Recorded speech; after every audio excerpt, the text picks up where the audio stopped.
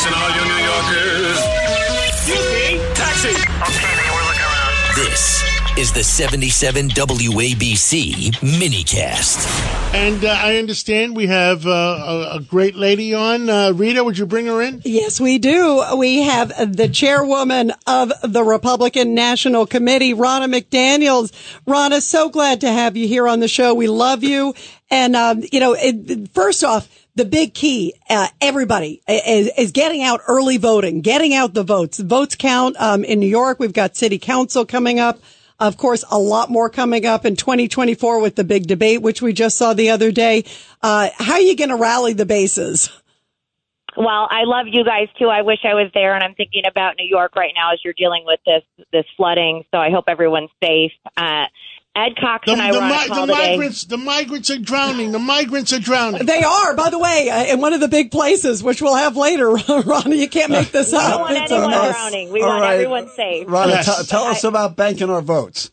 Yeah, so Ed Cox and I did a Bank Your Vote New York today, also with Lee Zeldin, who joined, and Elise Stefanik, who's part of it, and Congressman Lawler. But we need people to bank their votes early. We're going to protect the votes. We're going to have poll watchers. We're going to have lawyers on the ground. But here's the thing, guys. If people wait till Election Day to vote, it means we're chasing their vote the whole time. If there's 30 days of voting, it means I'm spending money to get those people to vote. And we need to free up those resources to find independent and swing voters.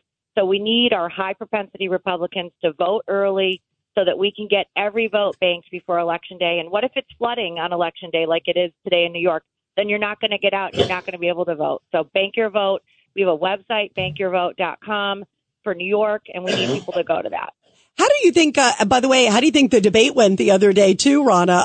I know there's another one coming up. How do you think it went? And was there highlights in your mind? I mean, I'm so stressed during these debates. I'm not going to lie. I was in the audience, and I'm trying to keep my face neutral. I try not to react in case because the RNC has to be neutral. Listen, it's a fair process. Everybody's getting their chance to make their case to the voters.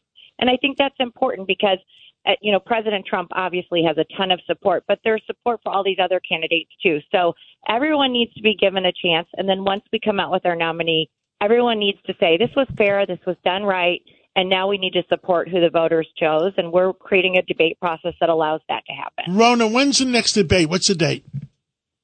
It's in November, so we've got 6 weeks between this one and the next debate, but we haven't announced all the details on that yet. And then, so we're going to find out how many candidates are going to be left by November. Yeah, what's the bar? Yeah, we raised the threshold. So this last debate, it was a 3% threshold. The next one's going to be 4%. And then we raised the small dollar donation threshold from $50,000 to $70,000. Okay. Hey, by the way, did you see this big news, Ronna McDaniel, that RFK Jr., according to one report, is planning an independent run? That's really interesting. I mean, I've always felt, I love it. Yeah. I love it. What's the reaction as head of the Republican National Committee? That's, I think he's going to take away from Biden if he does this. I do too. RFK Jr., I can't help you because I'm the head of the RNC, but I know a bunch of people who want to help you. And Cornel West, we love him too. I think it's great. The more the merrier. You bet. That's good news. So you think he's going to draw from the Democrats primarily? I do. I do. I just don't see much daylight between him and Biden. And the reality is, you've got a lot of common sense Republicans and Democrats in that room right now. I mean, people do want our border secure. We do want our kids to be getting the right education. We want to make sure that crime is down in the streets. We know that what's happening, especially in New York, even your Democrat mayor is talking about the migrant crisis.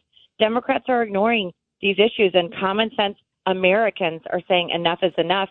And Biden's turning a blind eye. I want to get your reaction, Ronna, to especially what President Biden said in the last few hours. Yesterday, he was in Tempe, Arizona. There he is. It was like an hour and a half from the border. Somehow he couldn't make it down to the border, but he found enough time.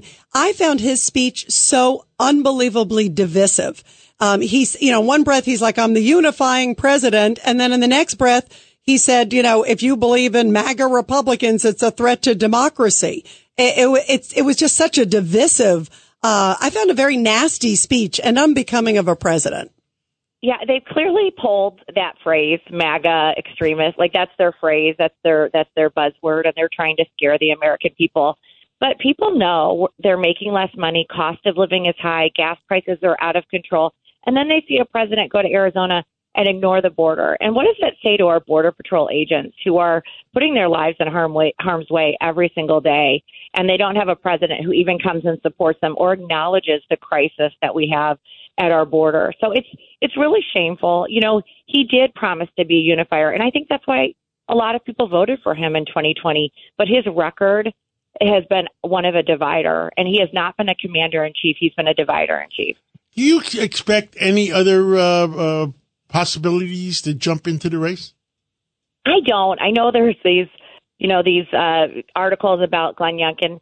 I just think there's ballot access issues. You're going to have a hard time getting on the ballot in some of these states. I think the Virgin Islands, the deadline is today.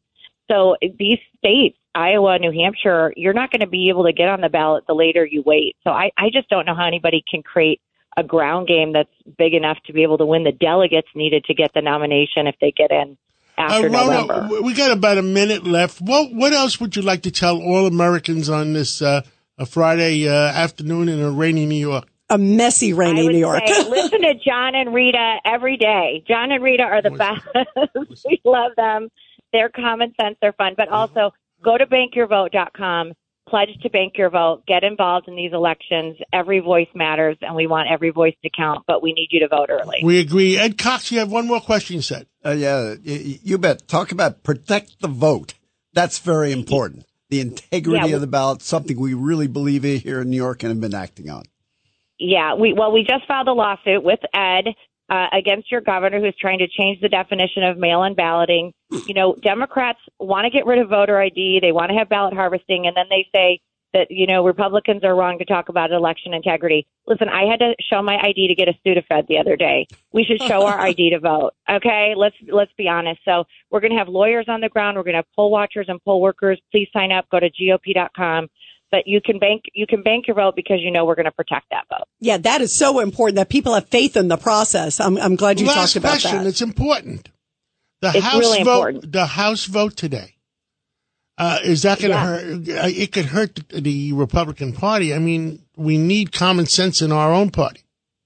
Yeah, I mean, anytime that there's articles about division in our party, it's not helpful. When we're not talking about Biden, it's not helpful. And we have a very slim majority. We don't want the government to shut down. But just notice, over 200 Democrats are voting to not keep the government open, right? They would rather see our government than shut down and hand Kevin McCarthy, you know, a political loss than do what's right for the country. So 200 Democrats voted against the bill, too.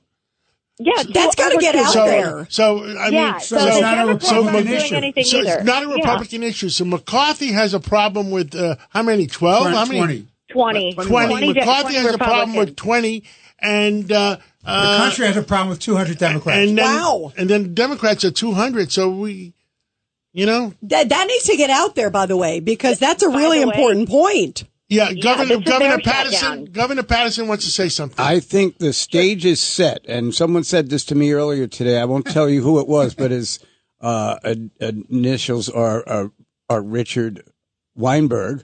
That I know that guy. Yeah. That if Hakeem Jeffries, as the leader, the minority leader right now, gets his members to go along with McCarthy, it makes him a statesman. It puts McCarthy back where he should have been.